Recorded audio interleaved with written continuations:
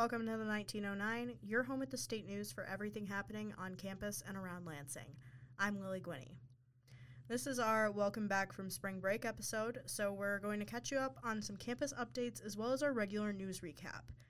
Just a reminder that most buildings on campus now require an MSU ID card to scan into the doors, so carry your card with you, and if you can't find yours, ASMSU is ready to help. ASMSU will be covering the $20 fee for new IDs for all undergraduate students through March 24th, according to their public relations manager, Brandy Stover. Before buildings on campus were only locked in the evening, there were limited needs for a student ID, particularly for students living off campus. If they didn't use dining hall meal swipes or have special access to specific buildings like research labs, Stover said many students didn't need to keep track of their ID cards. The goal of ASMSU's initiative is to ensure equal access to campus buildings for all students without them having to worry about the finances of it. Students who need a new ID should head to the International Center, which holds the ID office. ASMSU has been in contact with the office to keep them aware of the program. Students who get a new ID through March 24th will not be charged, but will otherwise receive the exact same service, Stover said. With that said, let's get into our news recap. We're going to bring you some campus updates, a closer look at the law enforcement response from February 13th, and political news. Then we'll hear our couple minutes of just good news about a student who turned the Spartan Strong phrase into a meaningful song. So let's get into it. As a shooter terrorized the university's campus last month, MSU's Department of Police and Public Safety, or DPPS, was assisted by first responders from 72 law enforcement, fire, and emergency medical service agencies. Officers came from across Michigan, as far east as Auburn Hills and as far west as Grand Rapids, and from federal agencies including U.S. Border Patrol, Federal Bureau of Investigation, and the Department of Homeland Security. MSU Department of Police and Public Safety belongs to the Ingham County Regional Communications Center. This means the county's 911 line is part of a central dispatch center that connects the public to police, fire, and emergency medical services. As a result, the dispatch center was able to communicate immediately to other jurisdictions such as the East Lansing and Lansing Police Departments, Meridian Township Police Department, and the Ingham County Sheriff's Office. Radio communication promoted other agencies to respond. Our senior city reporter, Wajiha Kamal, spoke with MSU's Vice President of Police and Public Safety, Marlon Lynch, to build a comprehensive look at how police responded on the night of February 13th. Lynch said that ELPD officers arrived simultaneously with DPPS officers. They assessed the situation when they entered the scene and dictated how to render aid and attempt to neutralize the threat. Officers arrived at the scene after shots were first fired at Berkey Hall, trained to organize and enter the building immediately with equipment ready at hand. Once shots were fired, the department's emergency communications center was immediately opened, according to DPPS communications manager Dana White. The center is a completely separate operation that is in contact with the Unified Command Post. White said the call came into the department's Emergency Operations Center at 8:18 p.m., which was when the first 911 call about the incident came into Ingham County Dispatch. The first emergency alert of the night was sent out at 8:30 p.m., 12 minutes after reports of the first shots were fired. Students, faculty, and staff are automatically subscribed to MSU alerts with their emails, but in order to receive alerts via a phone call or text message, they must log into the system on alert.msu.edu and change their notification preferences. FBI Michigan Special Agent in Charge Jim Taraska said federal law enforcement agencies will typically self-deploy in crises or violent situations like the one on MSU's campus. The primary goal during the 4-hour lockdown was to make sure there was no further threat, which involved groups of tactical teams and regular police officers going into buildings, clearing them, and making sure students were safe while locating the threat. The police radio, or scanner, is a means for the police and law enforcement agencies to communicate with each other, but the radio is unfiltered, which means that the information on the radio is unverified. For example, on the night of the shooting, a bomb threat at Owen Hall that officers were informed of through the police radio was unfounded. At the time, the suspect was being located, White said. Taraska said people were scared, calling in everything they heard or saw, which then was reported on the police scanner.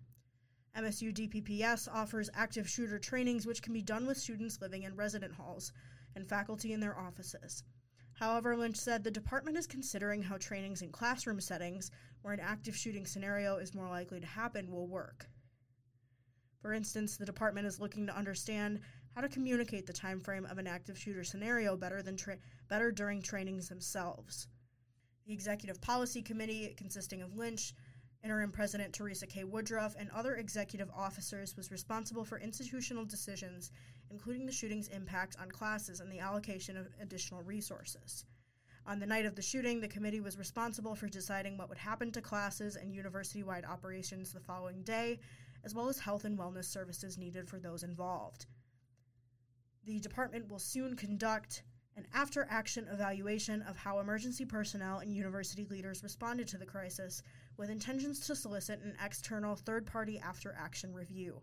Regarding the response, Lynch said there's room for improvement in many areas, emphasizing a need for preparedness and prevention and a balance between the two. In other police news, the MSU Police Department is separating its roles of Vice President of Public Safety and Police Chief in an effort to restructure the department. It will also be creating a new security center to centralize all of its systems. Marlon Lynch, who previously filled the combined position, will become the new Vice President and Chief Safety Officer pending approval from the Board of Trustees in April. Lynch appointed Chris Rosman, who was interim deputy chief, to the chief of police position. The decision reverses the 2021 decision to combine the roles. Interim President Woodruff said the 2021 decision was a great move for the institution then, as it has allowed for, quote, increasing coordination across our public safety and our policing. However, Woodruff said MSU has since realized its university requires two separate, full-time positions, a move many other large universities have made. In a campus-wide email, Woodruff wrote that the new structure will ensure MSU PD has, quote, accurate resources and support for our shared priorities. These priorities include university safety planning, which will be a primary responsibility of the new vice president. In this new structure, the chief of police will report to the vice president and chief safety officer. Lynch and Woodruff said this new structure will help accomplish the university's strategic plan. As vice president, Lynch will be able to work more closely on centralizing security systems. The university will also create a security operations center where the systems will be monitored in real time. Lynch said this will also create a standardized and integrated security system across all MSU entities, including in Flint, Grand Rapids, and Detroit. This will require the department to hire new staff and acquire new technology. While Lynch works on consistency and partnership, Rosman's role as chief of police will focus on day-to-day operations with officers. Rosman said he has two priorities in assuming the role. First, he hopes to increase community outreach and build trust with students and staff. He also hopes to use a data-driven, intelligence-led policing model that would involve strategic deployment of officers. Lawmakers and students alike took to the steps of the Michigan Capitol building on March 15th to welcome a guest advocate, former Congresswoman Gabrielle Giffords. Giffords, a survivor of a 2011 shooting that left her with critical brain injuries, traveled to Michigan to advocate for the passage of a series of gun control measures currently undergoing hearings in the Michigan legislature. Her appearance drew a crowd of both supporters and counter-protests to the lawn of the Capitol that Wednesday morning. The bill package at hand, which includes action on universal background checks, safe storage of firearms, and red flag laws, was introduced shortly after the events of February 13th on MSU's campus. Many lawmakers, as well as Governor Gretchen Whitmer, said at Wednesday's rally that they hope to see the package head to her desk in the next few weeks. Whitmer and Giffords were joined on the steps of the Capitol by other state lawmakers, MSU students, U.S. Reps Alyssa Slotkin and Debbie Dingell, and Michigan Attorney General Dana Nessel. Slotkin said that she was impressed by the quick response of lawmakers after the shooting at MSU. The shooting at Michigan State was on the 13th of February, and here we are almost exactly a month later, and we're poised to pass legislation potentially in the next 10 business days, Slotkin said. The sirens of megaphones and shouts of counter-protesters were present throughout the rally. Many counter-protesters at the rally were vocal, carrying bullhorns and chanting pro-gun phrases. Others said they hoped to have conversations with those rallying in support of gun control. Slotkin addressed the counter-protesters and the crowd and called their chants the, quote, death rattle of an out-of-touch movement. When Gifford spoke, she said that she was determined to make the country safer after her experience with gun violence. My own recovery has taken me years, Gifford said. Many people have helped me along the way, and I learned so much. I learned that when people care for each other and work together, progress is possible. The rally was organized in part by Gifford's Policy and Law organization, Gifford Center for Violence Intervention, which advocates around the country for various gun violence prevention policies. After MSU lifted its COVID-19 vaccine mandate, members of the Graduate Employees Union and the Union of Non-Tenure Track Faculty responded, stating that the decision was made without the knowledge or consultants of faculty and teaching assistants. GEU President Ava Hill said that the tragic event that unfolded on February 13th in combination with the lifting of the vaccine mandate did not make campus safer. Coming on the wake of the tragedy we all just lived through that just happened on campus a few weeks ago, to do this now and say we're going to make campus less safe in the wake of that for some people is just callous, Hill said. Hill said the vaccine mandate should not have been lifted at all, saying other vaccines are mandated for students, staff, and faculty. MSU does have a policy requiring undergraduate students to submit an immunization form and strongly recommends other vaccinations, but does not require that students are vaccinated. Through political advocacy and volunteering, the Spartan Food Security Council aims to combat food insecurity in the Lansing area. Co-founder Aditi Kulkarni said the organization blossomed from a desire to, quote, feed everyone. She knew this was a large mission, so she teamed up with James Madison College senior Spencer Good to start with their own community, Michigan State University. Advocating for legislation that promotes food security is currently the group's primary focus, Good said. The organization collaborated with Swipe Out Hunger, a group focused on promoting food security at colleges across the country. Dining plans at MSU include 12 combo exchange vouchers each week.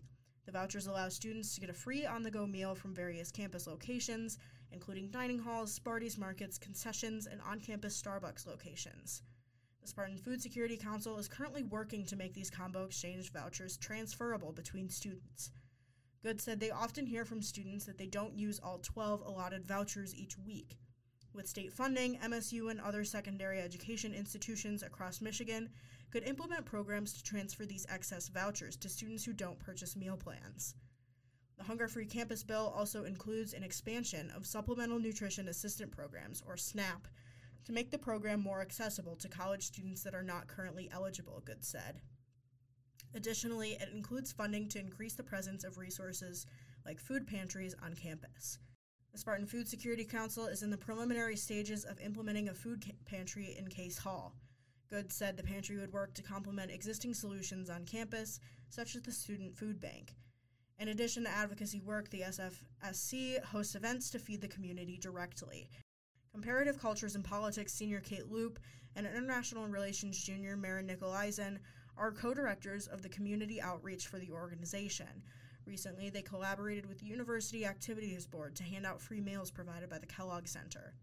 Along with meals, Loop said they provided to students information on food security, resources in the Lansing area, and ways to get involved. Crop and Till Science freshman Grace Beam participated in handing out the meals. She said many students were temporarily facing food insecurity before spring break. Many commented that they didn't have food in their apartments at the time. In addition to advocacy and volunteering, Kulkarni said the organization works to combat food insecurity stigma by listening to the experiences of others. That's it for our news recap. Now it's time for our couple minutes of just good news. Today's good news story comes from our Love and Sex reporter, PJ Pfeiffer, and is part of a state news series called Coping Creatively, which highlights students who are using creative outlets like music or art to deal with the challenges of recovering from a mass shooting. The days following February 13th at Michigan State will have some students feeling uncomfortable, unsafe, or in need of support. One student turned to his music to help both himself heal and to inspire healing in others who had similar experiences. Media and Information senior Joseph Roy wrote and released a song to comfort the Spartan community.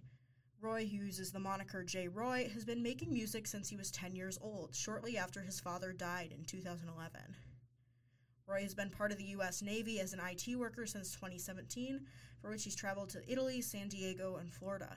He was also on the Netflix show Rhythm and Flow, where he rapped in front of Chance the Rapper and other artists as a contestant. In spite of these achievements, Roy said writing and publishing the song for the Spartan community is one of his most memorable moments so far. Roy's song, titled I Believe, #SpartanStrong, was released on February 18th. He started the project 2 days after the shooting. He said writing is an outlet for his thoughts and opinions. I knew right when it happened that I was going to need to make a song because that's just kind of how I vent, Roy said. I'm always making music to get myself through something. Roy was confident that the song was needed. to voice the thoughts and feelings of those who were affected by the shooting. The lyrics underline the importance of the Spartan community coming together to move forward, but he wanted to make it clear in his writing that it's normal for students to be scared. The song includes the names of the 3 students who were killed in the shooting, Ariel Anderson, Brian Frazier, and Alexandria Werner. Roy said it was necessary to include their names because, quote, whoever hears the names should never forget. We are grieving, but if we stick together, we can pull through. We just have to believe in each other, Roy said. The lyrics that are most personal to Roy depict his experience driving through campus days after the shooting, seeing the rock on Farm Lane and the Spartan statue with virtually no students. He said he can only hear silence. Roy sings, so silent that you can hear the wind when you don't feel like going to school again. Since he released the song, he has received positive messages from students and parents.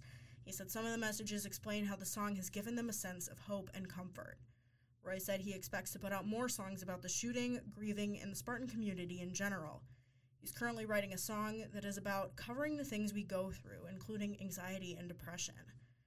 Though he's grateful for the response his music has received, Roy said he ultimately strives for normalcy and unity. We can't do this without each other, he said. We're going to be okay as long as we stick together and have some hope. And on that note, that is it for today's episode of the 1909. Make sure to check us out every Monday wherever you get your podcasts.